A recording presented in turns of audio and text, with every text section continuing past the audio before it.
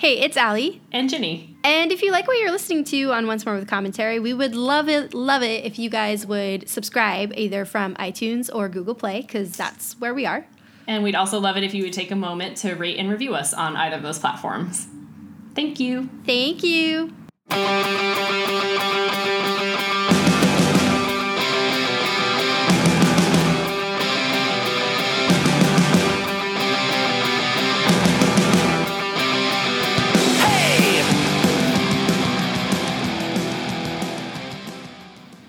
Hello, and welcome to Once More with Commentary. I'm Ginny. And I'm Allie. And we're talking about Season 3 still today. Or again, not still. It's only the third and fourth episode. But yeah, today we are still talking about Buffy, so I guess that's true. Fair. I don't know. Yeah. We're talking about episodes 3 and 4 today. So Faith, Hope, and Trick, and then Beauty and the Beasts. I watched these on an Amtrak train and had to take notes by hand, which I did not enjoy. But then I retyped them up, so it's better. I think I did that for the first ever episode that we did, and I was immediately like, this is a terrible idea. I can type so much faster than I can write, and it's just like so frustrating when the episode's going, and I'm like, I can get this out faster. My stupid hands won't write any faster. Well, then your hand gets tired, and it's just Yeah. But I got it into my little notes format, so phew. All my important thoughts are still on my computer. You know, actually, that's right. When I was in New York, I had to take handwritten notes because I didn't bring my computer, and that's why I didn't really have that many notes, because I was like, I don't have to write this down. I also had to steal a notepad from our friend. When I was in Philadelphia, I went to Philadelphia yesterday. That's why I was on Amtrak. And I remembered to bring a pen, because I suspected that we were going to try and watch them on the train, either there or back. But I totally forgot to bring something to write on, like a piece of paper. And so then when we were about to leave, I was like, hey, P.S., I got to buy a notebook while we're wandering around. And then our friend had one, so he gave me a little notepad. Thank you. I guess you could have used the notes on your phone. I can text. My texting ability typing is so much worse than both of the other options. Well, no one's reading your notes except you. And then you could be like, what did I say about Faith? It would say, a blah, blah. Yeah, no. The way I am as inaccurate as another friend who shall not be named, except most of the time in our chat, we don't need to. I catch mine. But the problem with me is that the way that I do it, it auto predicts things, and then it'll be way off the mark. So if I went back to it, I would be like, this is literally an episode. These notes are about frying an egg, not about a Buffy episode. And I don't know how I would have gotten there, but yeah, anyway, I don't understand. I'm slow. I'm so slow at that on the phone. It's very bad. It doesn't understand what I'm trying to say ever. Ugh, I feel so misunderstood. Even a really good example, so I frequently try to type in the words rewatch to things. Yes. And it always wants to say rematch. And I'm like, yeah, why learn what I'm talking do you about. Think I want to rematch something? Especially when it's stuff like that is I feel like I use those words enough to be how come you haven't learned that? Although I will this is really only funny to me, but I talk about Terrace House all the time. When I was watching the first season, I was frequently texting another coworker about it because she had already seen all of it. And one of my favorite housemates is this guy named Armand. And because I was so excited about him all the time, I always typed his name in all caps. And so now my phone does know to type Armand in all caps. And every time it cracks me up because I'm not doing it on purpose anymore. But it's just and yet I am still texting about him every once in a while. Anyway. It must have taken months for it to learn that. I still haven't seen that anywhere. You have not provided any sort of proof. The subreddit has not said that. I really think that what you read was something about it being the last part, but that's not the same as canceling the show. That the season ended. I don't know, because this list was probably suspect anyway, because they were talking about Terrace House as though it were a Netflix original, and I mean, it is. Oh, okay. It's one of those. It's one of those. It is and it's not. One season wasn't, but now they've done it, like they did with Peaky Blinders and some other shows like that they co-produce with someone else. Okay, well, the list I saw said that they had discontinued production. But that would probably just mean that they stopped taping in this current house in Hawaii. Which is true. No. They just released a new batch of episodes. Boys and Girls in the City was the last one. Well, that's not true either. That's the second one. I don't know. Boys and Girls in the City. Yeah, Boys and Girls in the City finished 2 years ago. Whatever. I have extensively Googled this, and there is a subreddit dedicated to this show, and I'm certain that people there would have found out. But I also just want to see whatever you read, and you won't provide me a link. Because I honestly just do not remember where it was. I know. No, I refuse to believe this. It's probably something really off true. of, like, Facebook or something, which is, like, even worse. Because, like, I never know what those those things are. It wouldn't really be that weird to me if they canceled it, though. This last season wasn't that good. Yeah. But then again, I don't think the production costs are very high. Like, they rent a house, you know? So, who knows? How much could it really cost? Like, how much does Big Brother cost to produce? Like, honestly. Yeah, exactly. Like, in the terms of... This is why we have so many reality shows, because supposedly they're super cheap.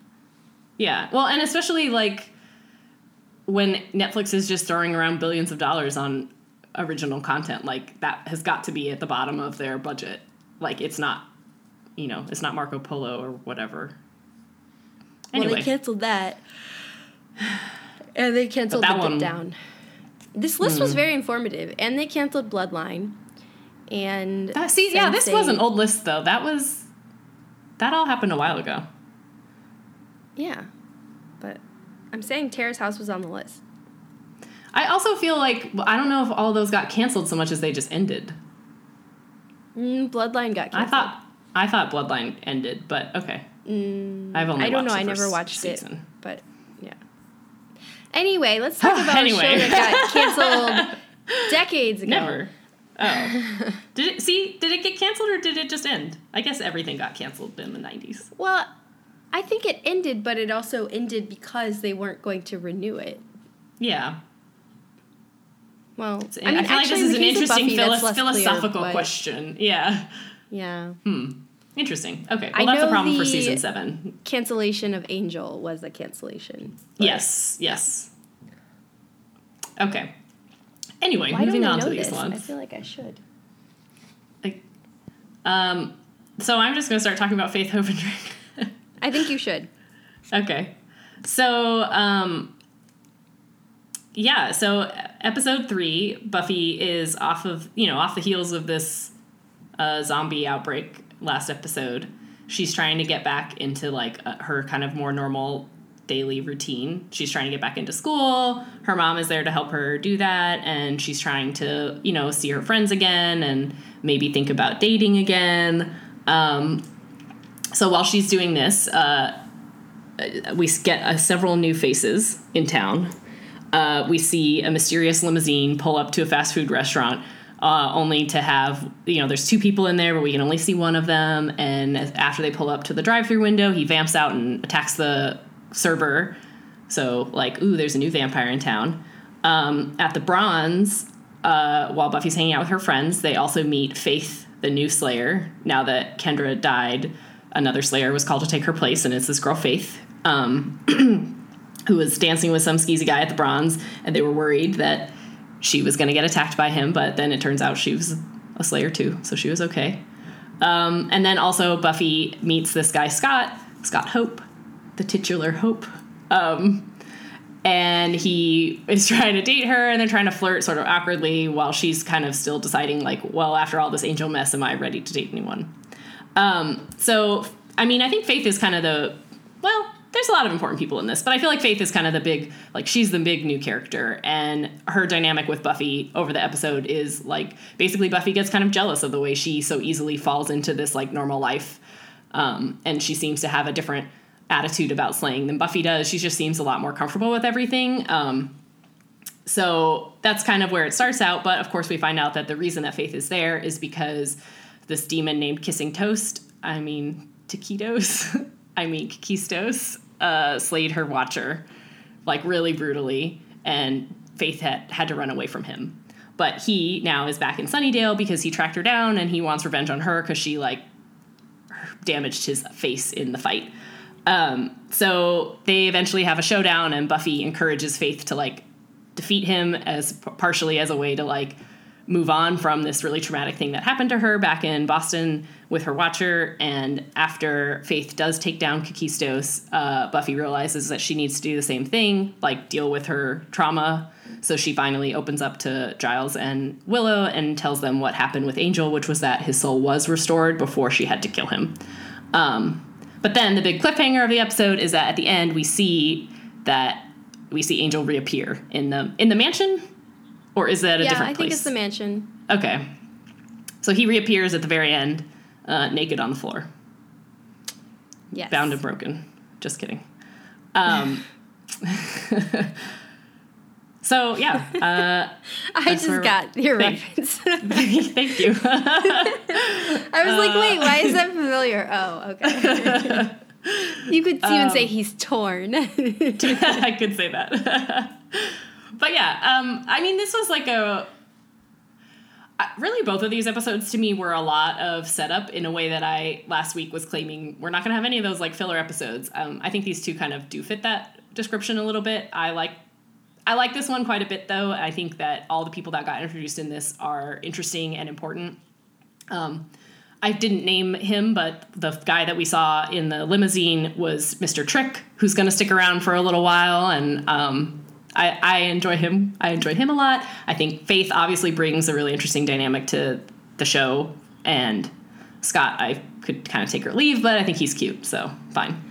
I have in my notes that Scott is as cute as he is forgettable, which is very much. Yeah, I think that's fair.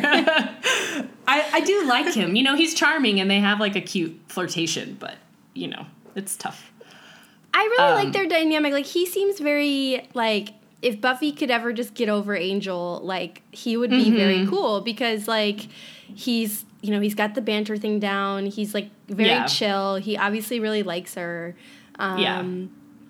Yeah, but unfortunately, he's just not Angel. So yeah, he's also very Canadian. He slipped a sorry in there. I wrote that down too. Him and Faith both. She had several boots. Is she Canadian? She's Canadian. Yeah, she figured that out later. Or I'm sorry, she figured that out. Eliza Dushku eventually was able to get rid of her Canadian accent. I don't remember if it's in Buffy or if I figured it if she got rid of it by Dollhouse, but this first. Especially because she's supposed to be from Boston, it's just like you're not speaking correctly. I felt like she was trying to put on a bit of a Boston accent, and it was throwing me. Oh, she's like, definitely Canadian, yeah. Oh, okay. Yeah. I have to say, so the introduction of Faith, it's another really good fake-out intro of a new Slayer, they do it in a very different way. So, like, in the beginning, we see this limo with this vampire and this guy in shadow, and they're talking about the Slayer. And so, of course, you assume they're talking about Buffy. But then we learn that, no, they're talking about this other Slayer. And, like, you know, they don't try to fake you out too much with Faith. Like, we meet her. She knows how to, like, identify and kill a vampire. Right. You know, they see her at the Bronze, and she, like, singles out the vampire and, like, lures him outside and kills him. We get... is it wonderful or horrifying? I don't know. But every time I try to watch Eliza Dushku dance as Faith, and I don't know if it's, like, her dancing as her or, like, her dancing as Faith, but, like, it's very, like, jerky and, like, I don't... I was, like, watching that scene, and I was like... Oh, yeah, Faith dancing. Yeah. Okay, also, let me just correct myself now. I'm totally wrong about this. She's from Boston. Yeah, that's what I thought, but yeah. I really thought she was. Well, okay, well, she has a very strange speaking manner. I mean, it sounds like she has a little bit of a Boston accent, and she was trying to, like, either use it or not use it too. Like, yeah. I don't know why they wouldn't tell her to just use it because she's supposed to be from Boston, but whatever. But anyway, so we meet her, but then also I think the thing that stands out to me of that limousine scene is, like, when Mr. Trick attacks the fast food guy, that is a legitimate scary vampire attack. Like, his face, like, he just kind of lunges out of the car. I was like, what, are we watching True Blood? Like, come on. Yeah. It's kind of nice to have, like, oh, yeah, vampires are supposed to be scary. Right. But yeah, so, just in the beginning kind of setup of this episode, I just really did like Willow being afraid. I want to talk about Mr. Trick more, so I'm backpedaling a little bit. But Willow doesn't want to leave campus, even though they're seniors and they're allowed to leave campus now. I mean, that's just Willow being her adorable self. And I also feel like I probably felt that way too. Were you guys able to leave campus? No. Yeah. We had a closed campus, like doors were locked from the inside. So, well, you could leave, but like by locked from the inside, I mean like if you stepped outside to like get fresh air, you were outside and in trouble and could not get back in. So that's definitely a California, or at least it's common, I think, in California because a lot of the schools are outdoors or like in multiple buildings. I don't know. I always felt like it was more California thing. I'd have to take a poll of people find out. But I mean, part of it too is like half the year you don't want to go outside. Like, true. It's, wintry and rainy and all this stuff. But like, also, I mean, I'm trying to think, okay, so where my high school was located, I remember very clearly the first day of school there when I showed up and realized that literally right next door to the high school were cows and across the street was corn. So I'm not sure where we would have gone. Yeah. Hey, we had cows on my campus. That's not true. They had they had pigs. They raised pigs in the second semester every year. And one of them, if you had like a classroom in that area, it like smelled really bad.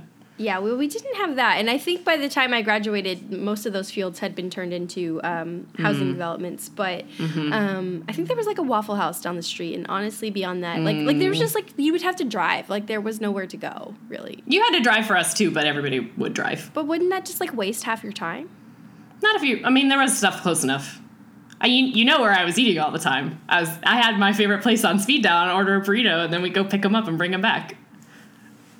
That's like a 5-minute drive, and you would wait for a few minutes. It was okay. I mean, and I guess everybody would take one person's car, not like all of us drive there and try and park. But anyway, this is a weird digression. But Willow is adorable. Buffy is completely wrong about Martha Stewart. I'm not going to just let her get away with saying Martha doesn't know anything about cured meats, because that's insane.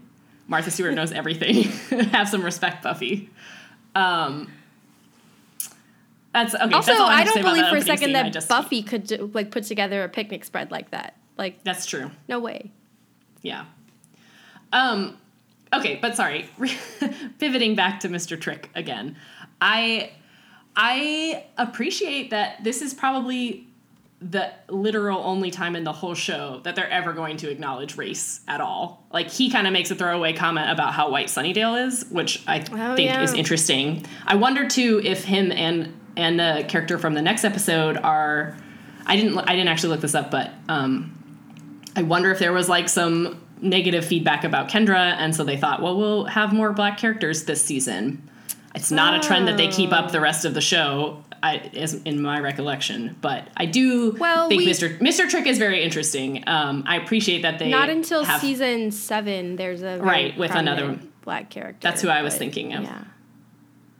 But yeah, it's not something that they're great about. But I appreciate that he at least says it. He doesn't linger on it, but I appreciate that he mentions it. And I do, as I said, I think he's a really cool character. He makes a bunch of comments in here about like how he's really interested in technology and like being modern, and that like, the thing that he likes about Sunnydale is that it's like a dangerous hellmouth town where he can get away with a lot of stuff. When we first see him here in tow with Kakistos, but like, Kakistos is dead by the end of the episode and Mr. Trick is still around. So like, he's clearly kind of got his own plans or his own interests. I like him. I like his performance. I like his vibe. He just ran away to perform another statistical analysis. Yeah. Oh my God, I bet he has Excel spreadsheets. Oh, okay. Now totally I like him even more.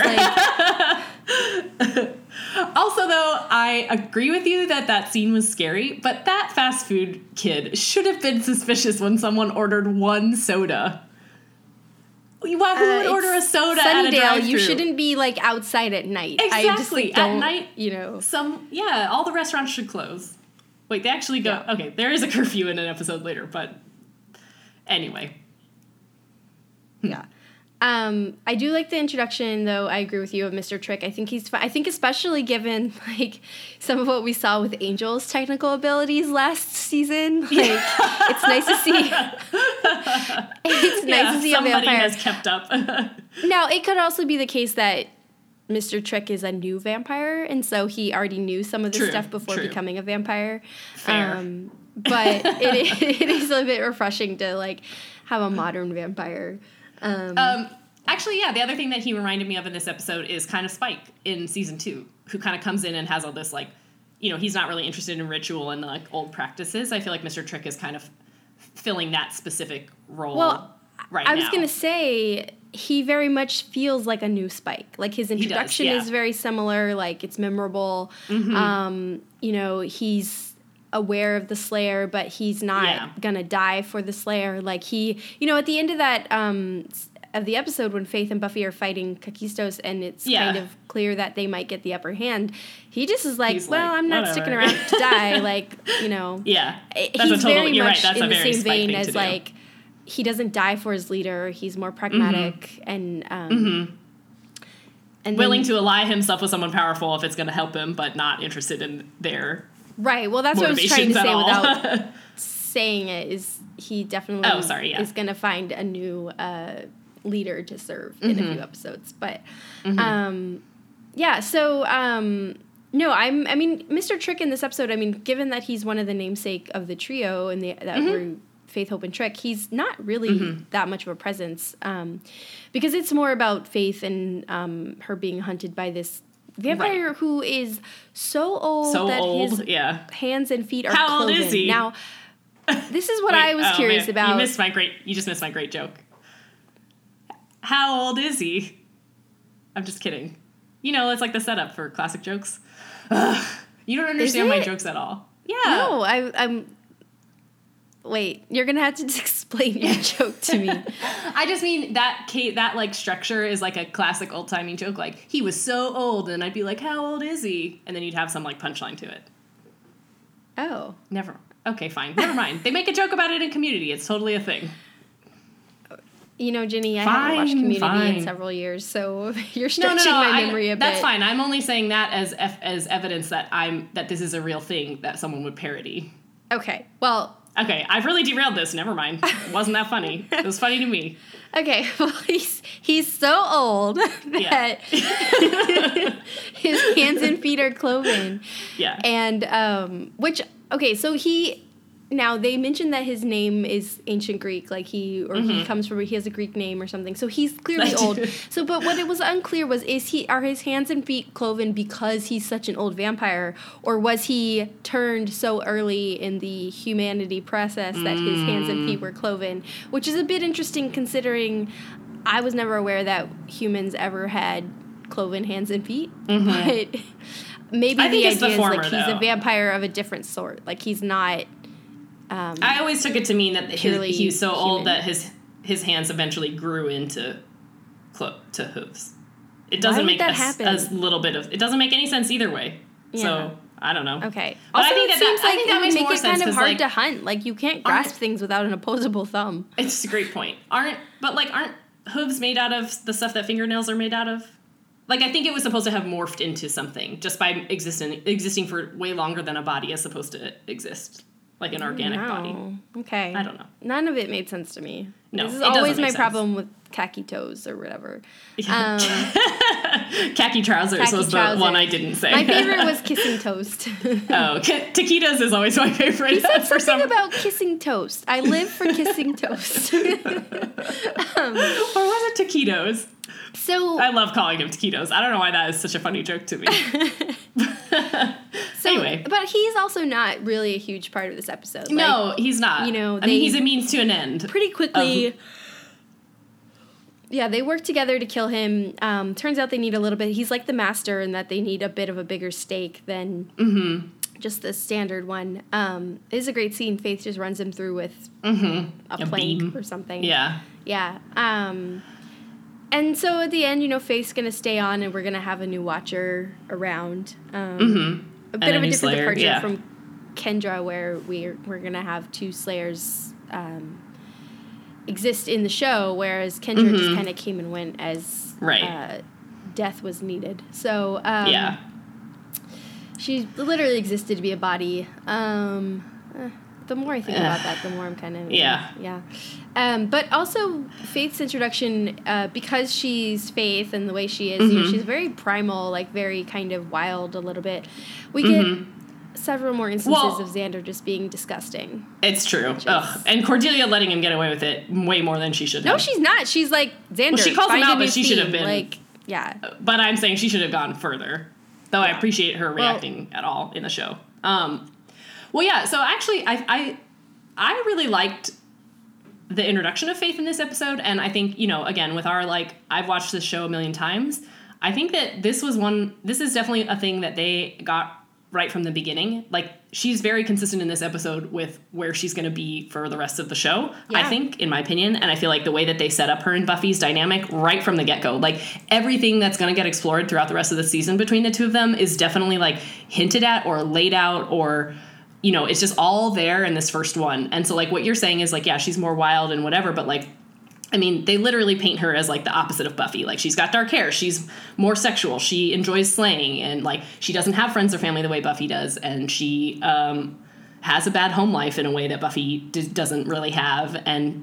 But they also just immediately have a bit of a rivalry. Sort of like sister rivalry, but, like, obviously, you know, it's very complicated that, like, I don't know.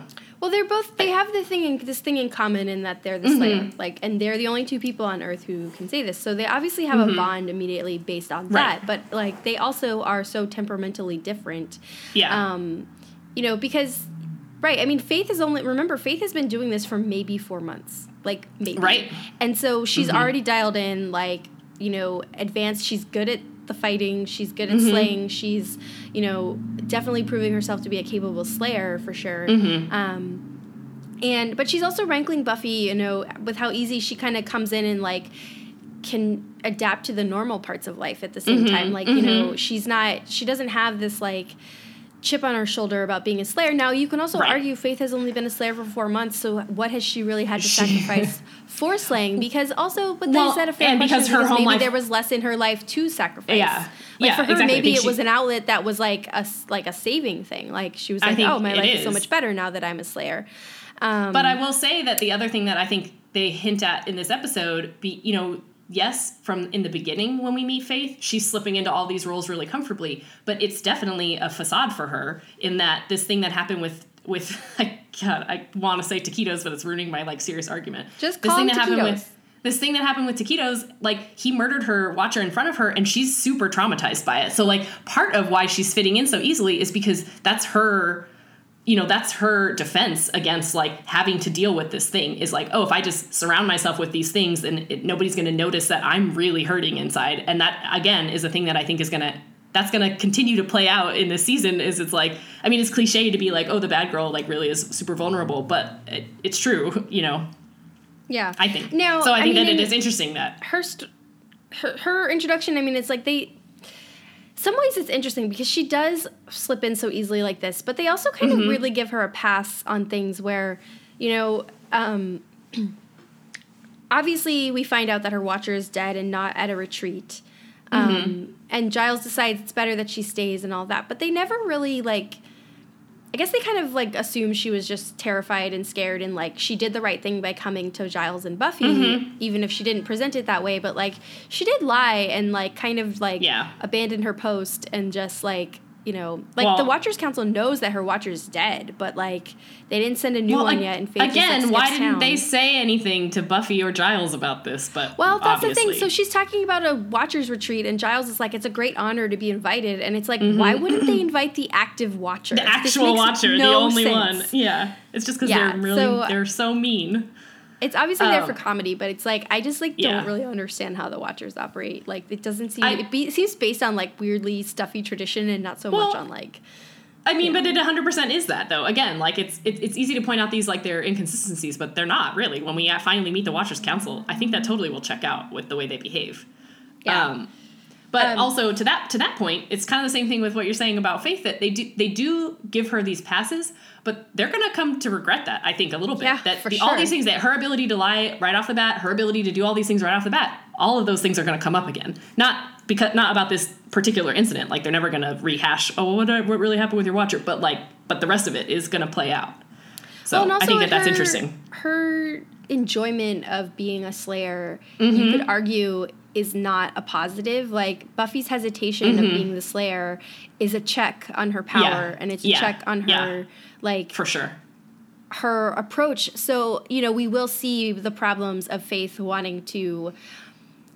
Use it as an outlet. Use it as an outlet or do it to her full potential. And we see the reasons why maybe we should, you know, she shouldn't be able to do that. But I think the other interesting introduction of Faith coming in is a nice little, and this is something we've seen or we will see later. You know, Joyce kind of mentions to Buffy, because Buffy's obviously jealous of Faith coming into her life in this way.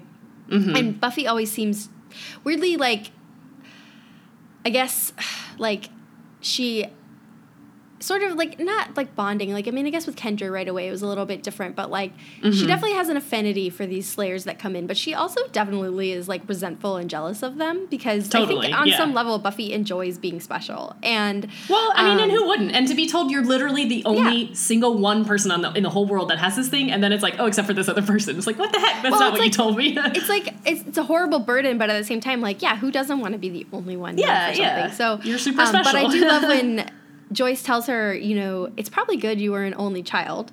And I do think that was interesting. But also, like, we get a glimpse of, like, that we will see again in the next season of, like, Buffy sharing or in some kind of, like, roommate-sibling dynamic does not do very well.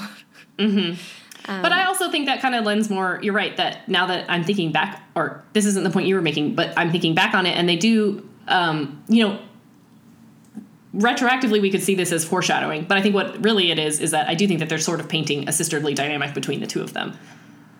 Yeah.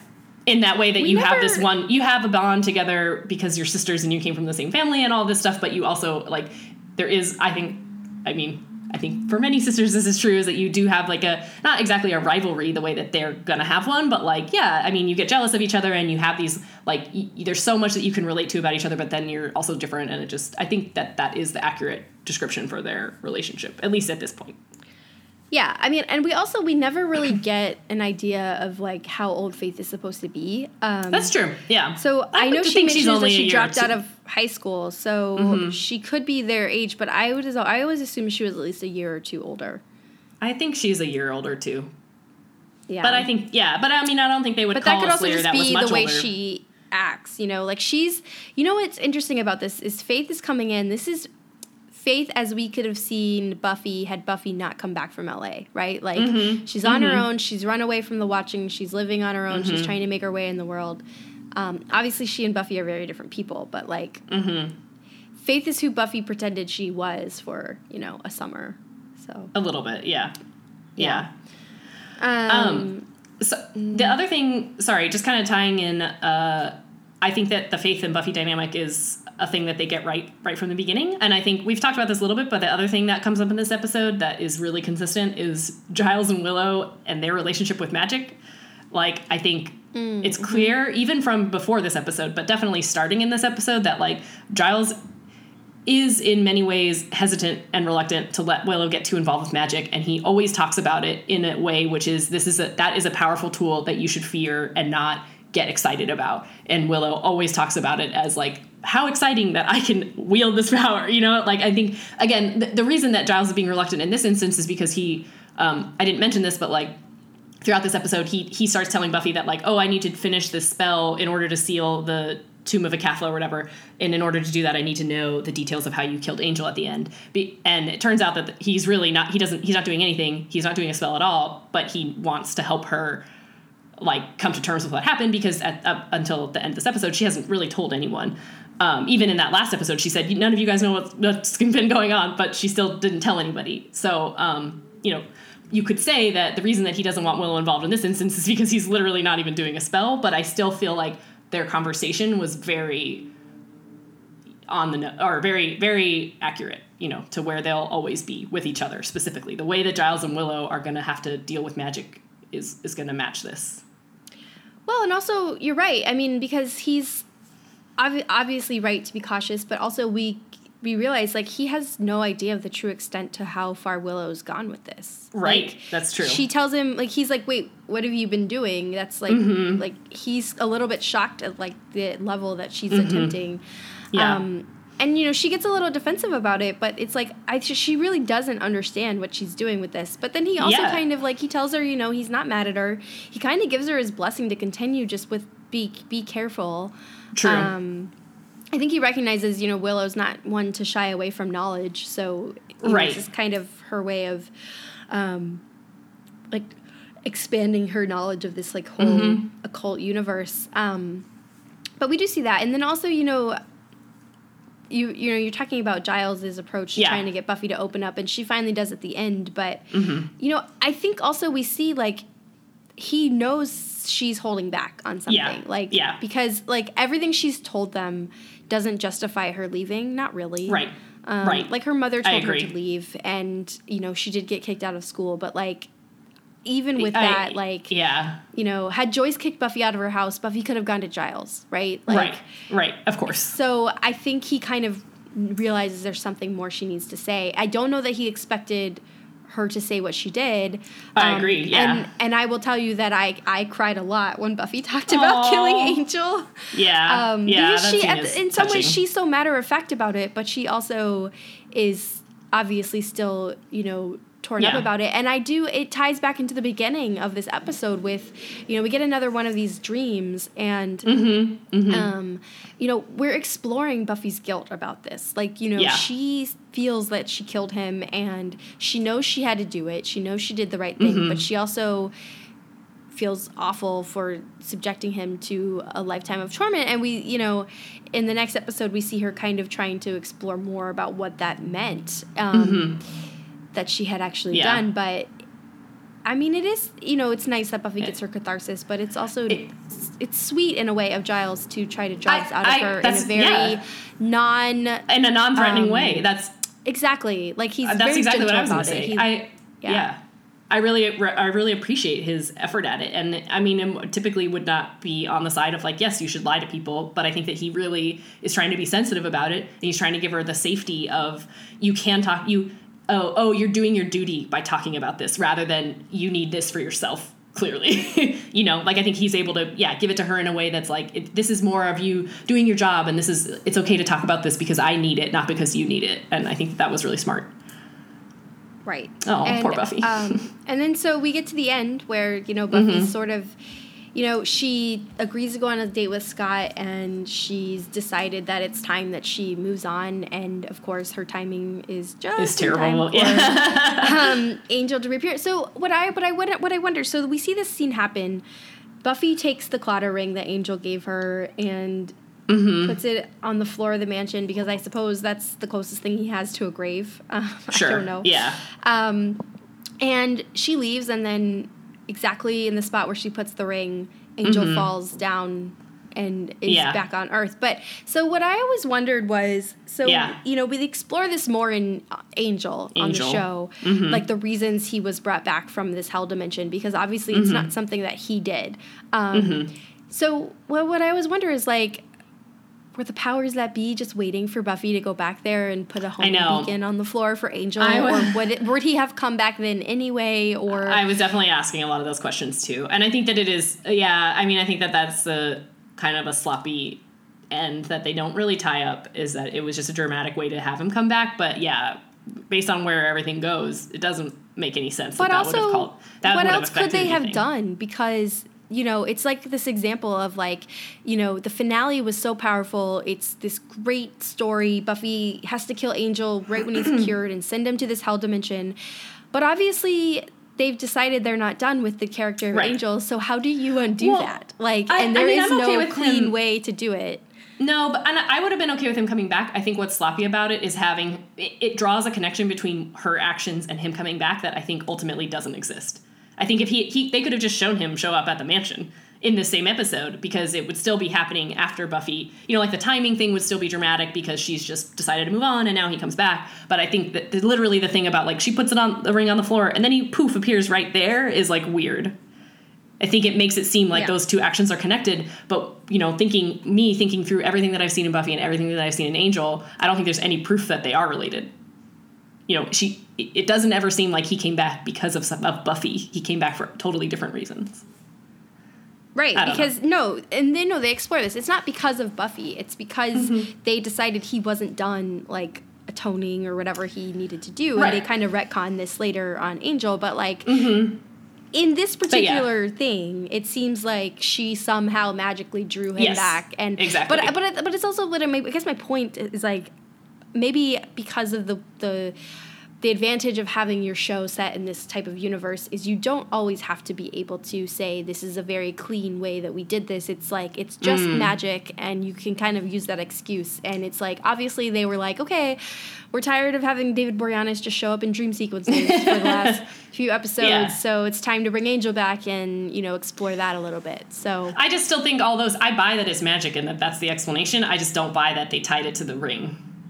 I think that's the part that doesn't make sense. I agree with everything that you're saying. I just wish they hadn't linked those two things. Well, that's the part that raises questions, is like, because the timing of it, like, she just puts the ring on the floor and then Angel comes back, and it's like, okay, I think that him just showing up would help it be easier to just say, you know, because magic, versus like Buffy places the ring there and then he appears in that spot. It makes you ask questions that you shouldn't be asking. Oh, why there? Why then? Really why now? And it's like, you're exactly. They're never going to say that. So I wish they had. Well, and what happened to her ring? Because, you know, in this next episode, she goes back and there's like a body imprint on the floor, but there's no ring. So, I think it's inside of Angel now. Yeah. Well, okay. So now that we've started talking a little bit about the next episode, we'll get into Beauty and the Beasts, which I have mentioned before is the first Buffy episode that I ever watched. Oh, I keep forgetting that. Yeah, and I actually remembered watching this. I was like, the scene that for the first scene I ever watched of Buffy is that scene in the cafeteria where, you know, Buffy gets the Jell-O and, you know, Scott's friends are kind of ribbing her and calling her a little bit crazy and like... Yeah. And I remember watching this scene because I knew it was Buffy, but I didn't know who these people were, and I thought they were maybe like the regular people on the show, and like now it's like in retrospect, it's like so random. Okay, so but that's I think partly too why this is one of my all-time favorite episodes. But also, like you were saying, these two episodes are sort of set up and filler, but in a way that's done very well. Like. Everything about this episode is kind of set up, but it is, I think, in terms of Monster of the Week, a pretty memorable one. So it is, but I think we're gonna have a disagreement. Oh no, I'm not saying it. Well, are you saying you don't like this episode? I didn't like it as much as I thought I did. Okay, well, before we get into that, tell us what happens in this episode. I will tell you what happens. So, okay, so we come in on the episode, and it's a full moon, so Willow is babysitting Oz, and we get a glimpse of the lovely, horrific werewolf costume. Xander shows up to relieve Willow, and promptly goes to sleep. So in the morning, there's... but in the meantime, we see in the woods this guy running, and he gets kind of dragged and obviously killed. And so in the morning, there's a dead body, and... you know, they're trying to piece together whether Oz could have possibly gotten out because the attack sort of reads werewolf, I suppose. Oz spends a good chunk of the episode very guilty and worried that he somehow killed someone that he knew. And meanwhile, we get Buffy, you know, happily dating Scott and getting to know his friends, and... We learned, though, that something's not right with Pete and Debbie. So Pete is his name, right? It is Pete. Yep. So basically, this is a classic, like, warning of this is what a abusive relationship looks like. Right. And turns out Pete, like, made some potion to make himself more masculine or whatever, and turns himself into a little bit of a Dr. Jekyll, Mr. Hyde situation where he turns into this, like, well, like, he just kind of gets veiny, but he turns into, like, this really aggressive, version, though. Like a stronger, aggressive version of himself. And, you know, throughout the episode, things are kind of spiraling where more dead bodies are popping up. Like, first it's this Jeff guy, and then it's, the guidance counselor that Buffy has also been sent to see, who she's sort of starting to open up to about her past with Angel, and she finds the guidance counselor dead, and they all kind of put the clues together of all these dead bodies and realize that their common denominator is Debbie. And so then they immediately somehow make the leap from Debbie to Pete, but they figure out that Pete's the problem, and Pete confronts Oz because he somehow thinks Oz has been hitting on Debbie. And so we get a Pete and werewolf fight, which is kind of awesome but kind of silly. And at the end of the episode, Buffy's fighting Pete, and Angel shows up to save her because earlier in the episode, because question mark, all out of order. Earlier in the episode, Buffy's patrolling in the woods, and she comes across Angel, and she's shocked, but she knocks him out, and she drags him back to the mansion and chains him up, where she sees this burn impression on the floor, realizes something big happened to bring him back. Oh my God, I did that horribly. Keep going. But, okay, so Angel saves Buffy, and that's kind of it, right? Like, it's like at the end of the episode, she's watching Angel kind of twitch in his chains, and back in the mansion, but he's not tied up anymore. No, and they try to do this whole thing with the Call of the Wild that I just don't want to talk about. I just ignored. Yeah. Oh, you're narrating mute. Yeah. The narration has never worked for me a single time in this show. You know, for one of my favorite episodes, you would have thought I could do that better, but that was rough. Yeah, well, so I think that my issue with this one is there's a lot of interesting stuff that happens in it, but it didn't cohere for me the way some of the really strong episodes that we've loved do, where so much of this was moving the season-long story along, and while I do think that the Debbie Pete thing is very interesting, it's pretty ham-fisted, you know?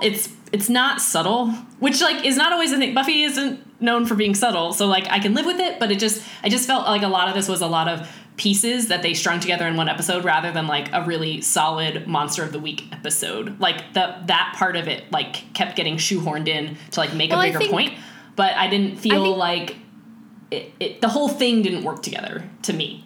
I do agree with you. The one problem that I would say is that the fact that the beasts in this title are plural is a bit of a problem, because, we're already dealing with, is it Oz, is it Pete, all of this, and then, is obviously they have to throw an Angel in the mix, and Buffy's the only one at this point who knows that he's there, but the way I read this, the way they filmed the show, they assume that Pete killed Jeff and that it was because he knew Debbie, but the way it's filmed, I assumed Angel killed the kid because interesting, and that he mauled him in that way because Angel is obviously very primal and feral and whatever right now, and doesn't really know what he's doing, and maybe wouldn't have killed him in a typical vampire way, because we see, so when Jeff dies, it's the only one we really see killed. The thing that puts Oz off the hook is the fact that the guidance counselor was killed during the day.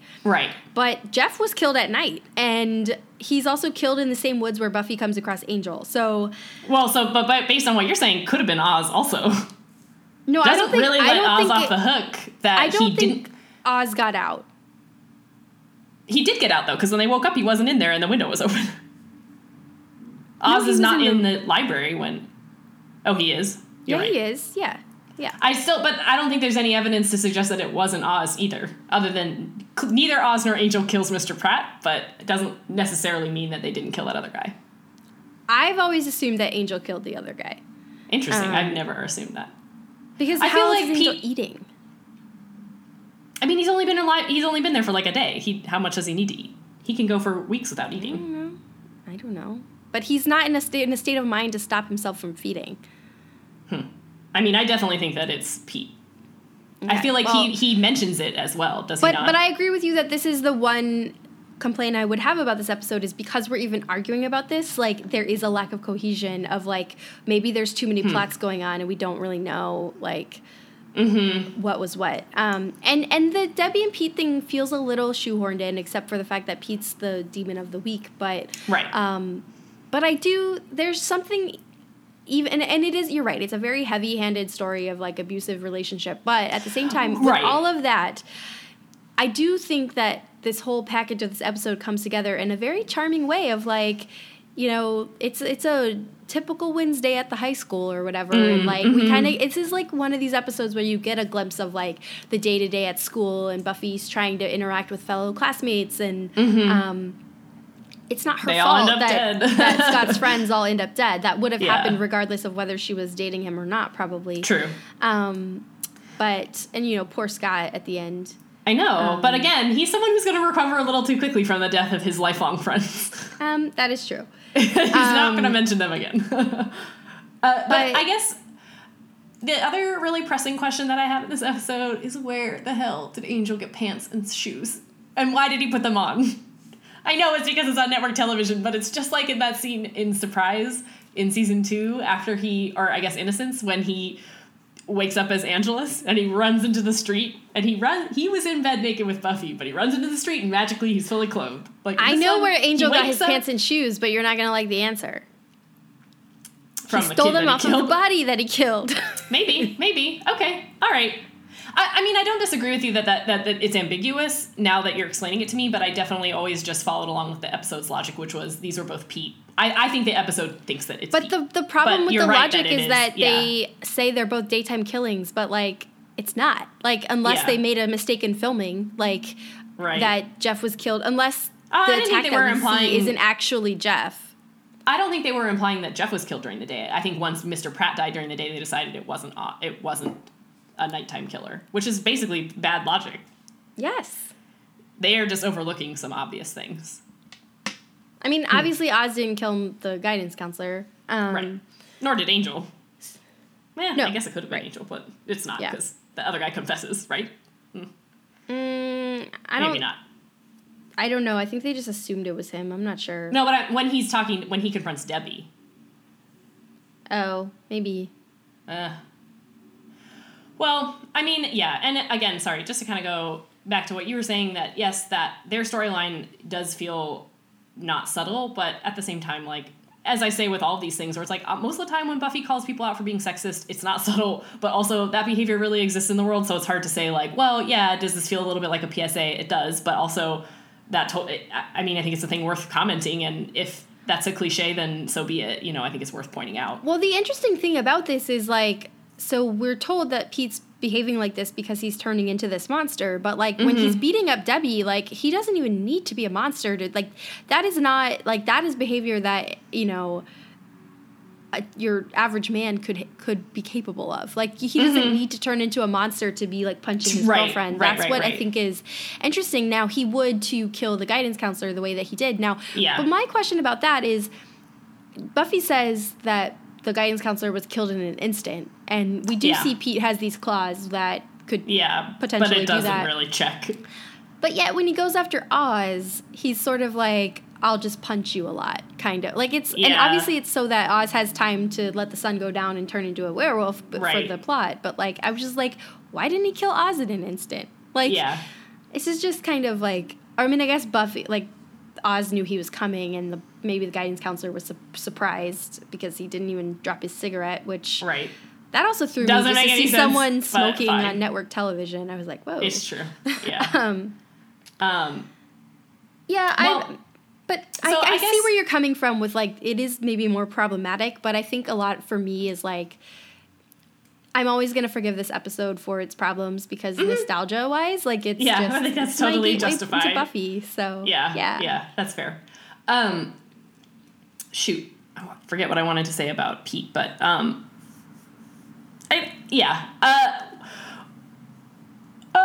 totally forgot what I was going to say, but... I'll just move along a little bit. I think the other thing that holds this episode back a little bit, and this, you know, you could say this about the whole show, but I wouldn't, is that the special effects in this one are particularly bad. I mean, really, we've said this before, but, like, they're never going to get the werewolf costume right. This is a different werewolf costume than we saw last season. It's just as bad. it still looks like a guy in a dog suit. Like, it does not work for me, and that they let it, like, that fight would have been cool, except for the fact that Oz just looks so ridiculous. And it's the same thing with, like, when Buffy finds where Angel reappeared in the mansion, and it's, like, a perfect outline of him with, like, like, it was just so badly drawn. Like, just make it look like a little rougher. It's like a cartoon drawing of, like, a dead body. It was. Yeah. So it's just, like, I think those kinds of things kind of end up in here, too, that, like, again, I'm not going to blame the show. I 100% understand the many reasons why they can't have a better werewolf costume. You know, it doesn't really fit the same model that they use for most of the demons. So I think a lot of the costumes in the show are good, but I understand the struggles that they're having with it, and that they didn't have enough money to CGI it. And if they did, it would probably be even worse. So fine, but it does make it tough a little bit. Yeah. Ugh. Yeah. Although I do love when Buffy goes back to the mansion and, you know, apparently she knows that they had chains at the mansion. I don't know about that. But we see her sweep Drusilla's dolls out of the way. Oh, I didn't even notice that. That's really I was like, whoa, what a nice callback to the fact. Because, like, Drusilla and Spike just skipped town. She left Miss Edith behind. So. Yeah, that's funny. I remember what I was going to say. And I think that this is reflection on me too, right? But I think the other thing that I don't like about this episode is that it is drawing a line, you know, it's drawing a connection between Debbie and Buffy in that they're both making excuses or going to make excuses for their dangerous boyfriends, you know, have done it or are going to. And I feel like it doesn't work. You know, part of it is, I think I think that it's a point that's worth bringing up, which is that Angel is this dangerous character. But for me, myself, who have accepted this Angelus dynamic, it's a little bit, and you know, it's like, well, that's not the same. It's not the same. So stop trying to make it seem like Buffy is doing this thing when she's not really doing it. But at the same time, she is doing it, and it's a fair criticism. You know, it's like I feel defensive about it, but I know that it's a little bit true. So that's an interesting point that you raise, and now, so I guess I never really thought about it too much like this. So, well, we talked about it a lot last season. So Angel's story was this metaphorical story of an abusive boyfriend, right? Like, he loves you at first, and then he changes, and you know, and we hear the guidance counselor kind of put it explain into, it, these words of like, he changed, he got mean, like all this stuff. Like, yes, that's what happened, and I wonder if on some level, or on the highest level, this or the clearest level, that this is the show addressing these criticisms, because I'm sure this was said about the show. Of they're glorifying this relationship that is this abusive relationship, and like all of this stuff. And this is not, I mean, this is criticism that like Buffy has gotten from her friends, from Xander. Yeah, like, that's true. You're making excuses for him. Like, if he changes back into Angel, you're just going to forgive him for like everything that he's done. So I wonder if this was the show saying, if it's meta, we hear you and we get what you're saying, but that's not what we meant from that particular storyline. Here's what it would look like if this was actually what would happen. Because, like, we do see the Pete and Debbie dynamic is very clearly more in your face. Like, you know, he does actually turn into a monster, but he's abusive before he turns into the monster. And I think the argument they're trying to make is Angel is not in control of being Angelus, but Pete, even without the potion, is a monster on some level. And again, that was something he sought that out. Right, like Angel his motivations for turning into that in the first place was because he was afraid of losing Debbie, and now he's become... He was already we see a them, like, jealous you know, boyfriend. He's saying, like, you know you shouldn't make me mad. Like, the blame is on her in his mind for driving him crazy. And even she's internalized this. She's like, he can't help it. I drive him crazy. He loves me too much. Like, she has to comfort him when he beats her up. Like, it's all very classic, like, abusive dynamic. But I wonder if it's the show saying, no. This is what that looks like, whatever you're saying about the... Because you're right. The parallel between Buffy and Debbie is there. Like... But it's also interesting... like, she's making... Like, she always makes the excuse of, like, you know... It's Angelus, it's not Angel, which is true. I mean, he's not in control. But also, I guess that's just the dicey thing about having a metaphor show that's also also a fantasy where these things can be true. Because yes, she is doing those things, but because it's a fantasy show where there is magic, he is magically a different person. He's not metaphorically a different person. He's literally a different person. She will be saying the same things. Like, exactly. It's not his fault. I just drive him crazy. Like, blah, blah, blah. Like, you could say that all about Angelus, for sure. And to that point, Giles also makes some sort of argument about that in this episode. I didn't write down the exact quote, but he says something about, like, well, the difference is, like, if they're seeking redemption, or he says something to that effect when he's talking to Buffy about hell dimensions. So I think that, again, you're right that I think that the show is trying to say this one's different because he doesn't want it. I mean, I guess I give a little bit too, though. That's why it's like, I don't know if I buy that explanation, even though I do. I know that I buy it. I hate a little bit that they're making the argument, though, that, like, this is the different abusive relationship. This one's okay. You know what I mean? Like, I kind of wish they hadn't. I a little bit wish that they hadn't muddied the waters. But at the same time, it's true. So, yeah. Yeah. I mean, they're drawing a parallel without clearly saying one's right and one's wrong. But I think the end of the episode kind of shows you where they're landing, where Angel comes and saves the day. Yeah. So, yeah, it's, I mean, honestly, also, I kind of laughed because, like, Pete is totally Taylor Swift. Like, he's like, look what you made me do. Okay, yeah. Yeah. Okay, I want to go back to your pants and shoes argument, though, because my question still holds. If Angel is a feral animal, up until basically the very end of this episode, when he finally kind of comes to, why does he want to put on pants and shoes? He's an animal. He doesn't need them. Well, that's what the I mean. answer Like, is because it's on network TV. He's feral, but I think on some level, like, even just being back on Earth is like he's starting to remember a little bit of, like. And the first thing he remembers is pants. No. I don't, Jenny. I 100% think the reason for that is because they cannot have David Boreanaz running around naked on TV. That is 100% the reason. Like. Thank you. I mean, like, we can move on. It doesn't make any sense. But, like, yes. I think the story, the way they tie it in is I think he killed the guy and then stole his pants. That's how I am justifying this in my head. Angel stole... I have to go back and watch it to see if those are the pants that guy's wearing. Angel killed that guy for pants. I don't know. Maybe they were lying around the mansion. Why does Angel... I mean, well, obviously he goes to the mansion because that's where he woke up, I guess. Also, like, we see him trying to break out of his chains, and, like, why does he do that? Why does he know to go to the high school? Well, exactly. How did he find Buffy? Does he, like... Yeah. Well, I assume he followed her scent. Me too. I don't know. It doesn't... But, how did he know to be there at that time? You know, I mean, I think there's a lot of just coincidence. But yeah. I also, the thing that... So, just kind of to talk about Angel more, though, because we didn't really discuss his being in a hell dimension. What I do like about this episode, or what I continue to like about Anne, is that they did lay out these dimensions for us right in the beginning. That way, when it comes up again now, it's not a surprise. You know what I mean? It is a surprise that Angel's coming back, but it helps us understand where he's been, I think. But that being said, I wonder how his experience would have been different in that dimension had he been Angelus.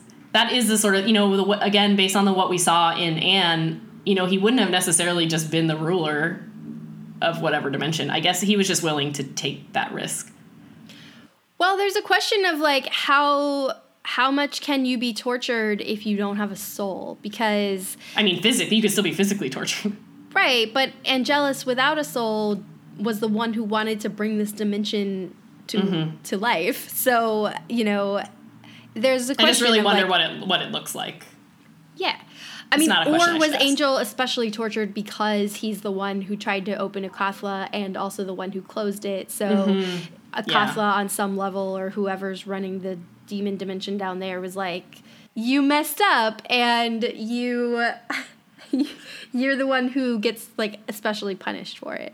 Yeah. And I think that does also track with what Akathla was able to do. Oh, no, I'm thinking of the judge. Never mind. I take it back. Yeah. Scratch.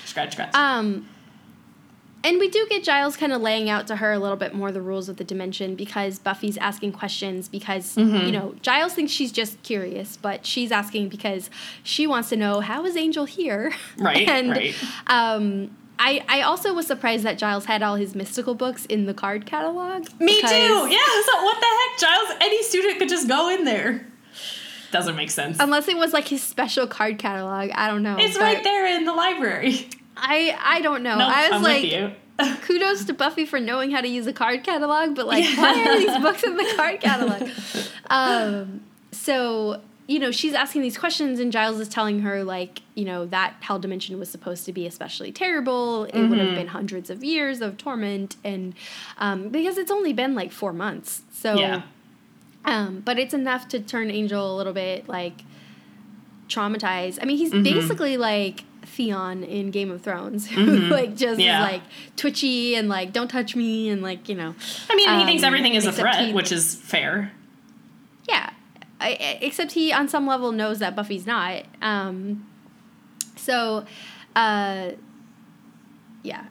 There's a lot of questions that I think they explore this a little more on Angel, and I think for now I'm just willing to let some of this stuff go. I mean, and even getting through Angel, I never really think their explanations make sense. I think the explanation is magic, and we wanted him back, and any attempts to explain it further than that are ultimately not going to work for me. I think so. I'm fine with it. This is a magical world, and Angel is magically back. Done. End of story. Let's deal with the dynamics. Speaking of dynamics, I do want to talk a little bit about Willow and Oz in this episode. It is nice. Because it is so cute. I hope you're going to say something nice. How they handle Oz the wolf. Like, Willow stays with him while he's turned, because I guess obviously they have to make sure he doesn't escape. She talks to him. He obviously has no clue who she is. And I love when she leaves, she says bye to him. Like, she remembers to be nice to him, even though he's totally, like, unaware. Yeah. And then we see the reverse of this is Xander is like, yeah. He just shows up. And, like, he tries to tell Giles, like, oh, I rested my eyes. Like, he walked into the library, laid down on the table, and went to sleep. Like, come on, Xander. I mean, it's really frustrating, though, because, like, he should know, as well as anybody on the planet, that, like, this is a real threat and you need to take it seriously. I also suspect that I might start a chart of, like, times that Xander irrevocably makes a mistake. You know, like, just be responsible, Xander, or don't accept this gig. Like, why do any of them even trust Xander to, like, do any of this? Like, but why is he in their group if they can't trust him with a single thing? I know. Like, well, we see them give Faith watch duty, and she totally is fine until Buffy comes and relieves her. But Faith is there. Like, she's not falling asleep on the job. So, like, Xander is just like, ugh. Yeah. Man, he is digging a hole for himself right now that I might never get out of. Yeah. But speaking of charts, I really did start some Google Sheets where I'm tracking things. So this does go on my list of episodes where misogyny is the real villain. Yeah. Because I think that's fair. That's the whole, that's definitely part of what's feeding Pete and motivating him in the first place. Yeah. So I have another thing to say about Willow and Oz, though, which is that I do love that Willow is going above and beyond to prove that Oz didn't do this. Only, for her, too, but also for him. Like, she knows how traumatized he is by the thought that he might have killed this guy. And so she's, like, taking her little lunchbox to the morgue and, like, going to, check the body. And I do love how she, like, makes it just until she's done and then she sits down. But, like, she's really, like, she's trying to help him in every way that she can to prove that he didn't do this. And I don't know, it's just really sweet, like, to see, like, she really meant it when she told him, like, his werewolf thing is not going to be something that she holds against him. And we see, but it is also kind of the first episode that it's really the first time we've seen Oz as a werewolf again since Phases, I think. So it is also kind of the time that we get to see him dealing with what does this mean a little bit, Like, if he had killed that guy, what would that have meant for Oz the human? Because he would have done it, but he wasn't, Like, I think he's starting to ask those questions a little bit. So I have a couple more, like, random thoughts, I think, about this episode. One is, who was watching Debbie and her boyfriend when they go into the closet? Because the way it was framed, like, the shot, it was, like, because it was, like, the camera was... it was filmed like someone was watching. I think that was just for effect. Okay. Well, that was weird. To feel like Pete's jealous gaze. Because they did film it from his eyes a little bit. No, it was Pete and Debbie going into the closet. No, I know, but I'm saying earlier in the episode, like, when Oz and her were having a conversation, it was also, I think, filmed like that. And it was meant to be him. I think it's just evoking that feeling. Because he was... I know. I'm saying it's evoking that feeling. I don't think it meant to be anybody. Nobody would have been there. Or it could have been Angel, I know. Guess. That's why I thought it was a weird... Well, no, it was daylight. That's why I thought it was really weird. So then no one. But then also, we see Buffy's fighting Pete in the library, and a bookcase falls on her, okay? So a bookcase falls on Willow, and she went into a coma. And one fell on Buffy, and Buffy just gets up. So let's just, take a second to acknowledge Buffy's power. She's very strong. Yeah. I do like how Willow pulls the werewolf tail in the fight to try to distract him. Okay, and then the last thing I want to talk about is Buffy's patrolling outfit that she then wears for, like, the rest of the episode. I really like. I love the purple leather jacket with that shirt, and it's just very cute. I haven't talked about fashion in a while, so I wanted to, mention it. Okay. Because it's generally gotten less, like, terrible. Awful, so I have less to say about it, but I do really like that particular outfit, so... Now I'm going to go back and, speaking of clothes, I am going to go back, I think, and see what pants that guy's wearing in the beginning. Yeah. But why would he have been running through the woods? Why would Angel, Angel had no motivation to seek that guy out. That's a pretty wild coincidence that this guy that Pete was jealous of and would have been willing to attack would be in the woods Well, I alone. thought Angel was just in the woods and then the kid was just But why would that kid be in the woods alone? Why is anyone ever outside alone at night in Sunnydale? Well, I don't know. Fair. Touche. Well, okay, either way. well, I would agree with you that this is not a perfect episode, but it remains high on my list. Yeah. It did have a lot of good moments. But I just have this, like, fuzzy feeling of, like, the first time I ever watched it. Aww. So, like, every time I get to this episode, I'm always like, oh, like, it's That's just... very sweet. Like, yeah. But I think I'm generally exhausted my thoughts on it, so. Okay. Yeah. Well, I am once again excited to watch next week's episodes. I don't think I'm going to change my mind about how I feel about them. We're going to watch Homecoming, which I love, and Band Candy, which is just classic and hilarious. Oh my God. Band Candy is, I think, ranks even higher for me than this one. Like, You know, I think that was this episode was light on the jokes, too. I feel like that was a little bit of it. Sometimes the stuffier episodes feel fun still because you're laughing all the time, and this one was like, there weren't really any jokes in it. I would agree. It wasn't really that funny.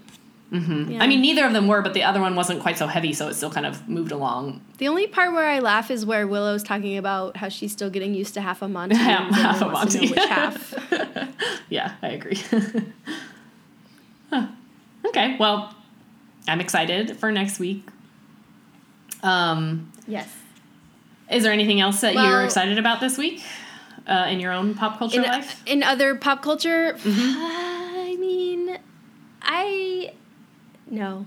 I mean, yes, but nothing that I really think I want to share, other than I will second your Good Wife, not Good Wife, what? No. Good Place.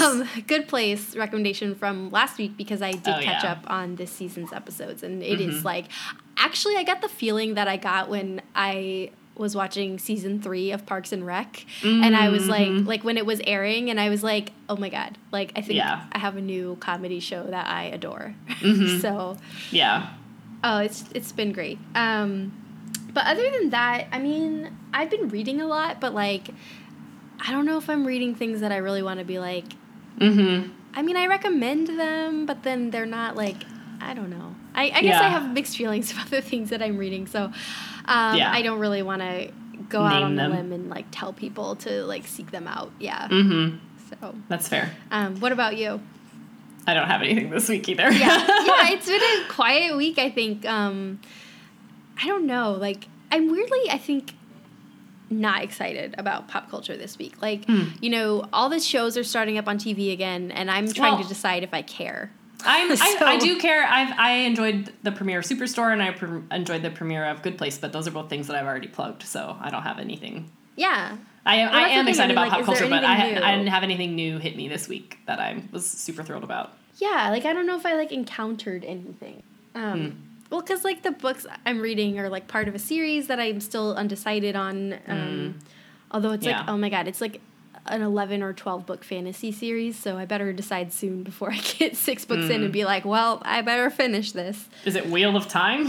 It is. Oh, of course. Well, that's fair. Yeah. But that's my point, is I don't really know how I feel about it to the point where I should be like, you should definitely read this. Because, like, there are moments where I'm like, yeah, this is really good. And there are other moments where I'm like, am I into this? I don't know. So, although I'm on the second book, so I feel like if there are 12 books, you can't just quit after book 1 and say you don't like it. Like, you have to give it at least a 2 Get books. a little further, yeah.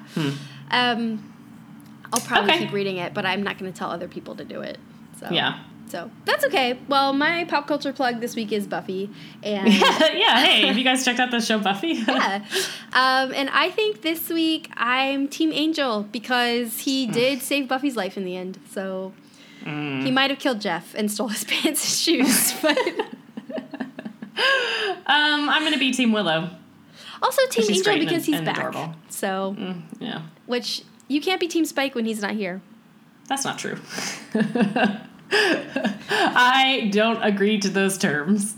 Oh, I'm Team Mr. Trick this week because he is the standout to me, and I really like him. He's bringing the Spike energy that Spike isn't here himself to bring. I would question whether we're allowed to be team villains, but we totally I did are. choose Spike at the end of the last one, so... Spike is not a villain. Or not the last one, the last episode of season 2. Yeah. At this point, he totally is a villain. Not in my heart. Your heart is too far ahead of everyone else. No, that's nothing to do with it. You can have a team alliance to anything. That's just a fan thing. It's not a, moral choice about whose lives we approve of. I mean, I'm judging you. This is a fun way to geek out. But I think I'll be Team Angel, Team Pants and Shoes Angel. Team Pants and Shoes. Okay. Yeah. Yeah. Okay. Cool. And we'll talk to you guys next week.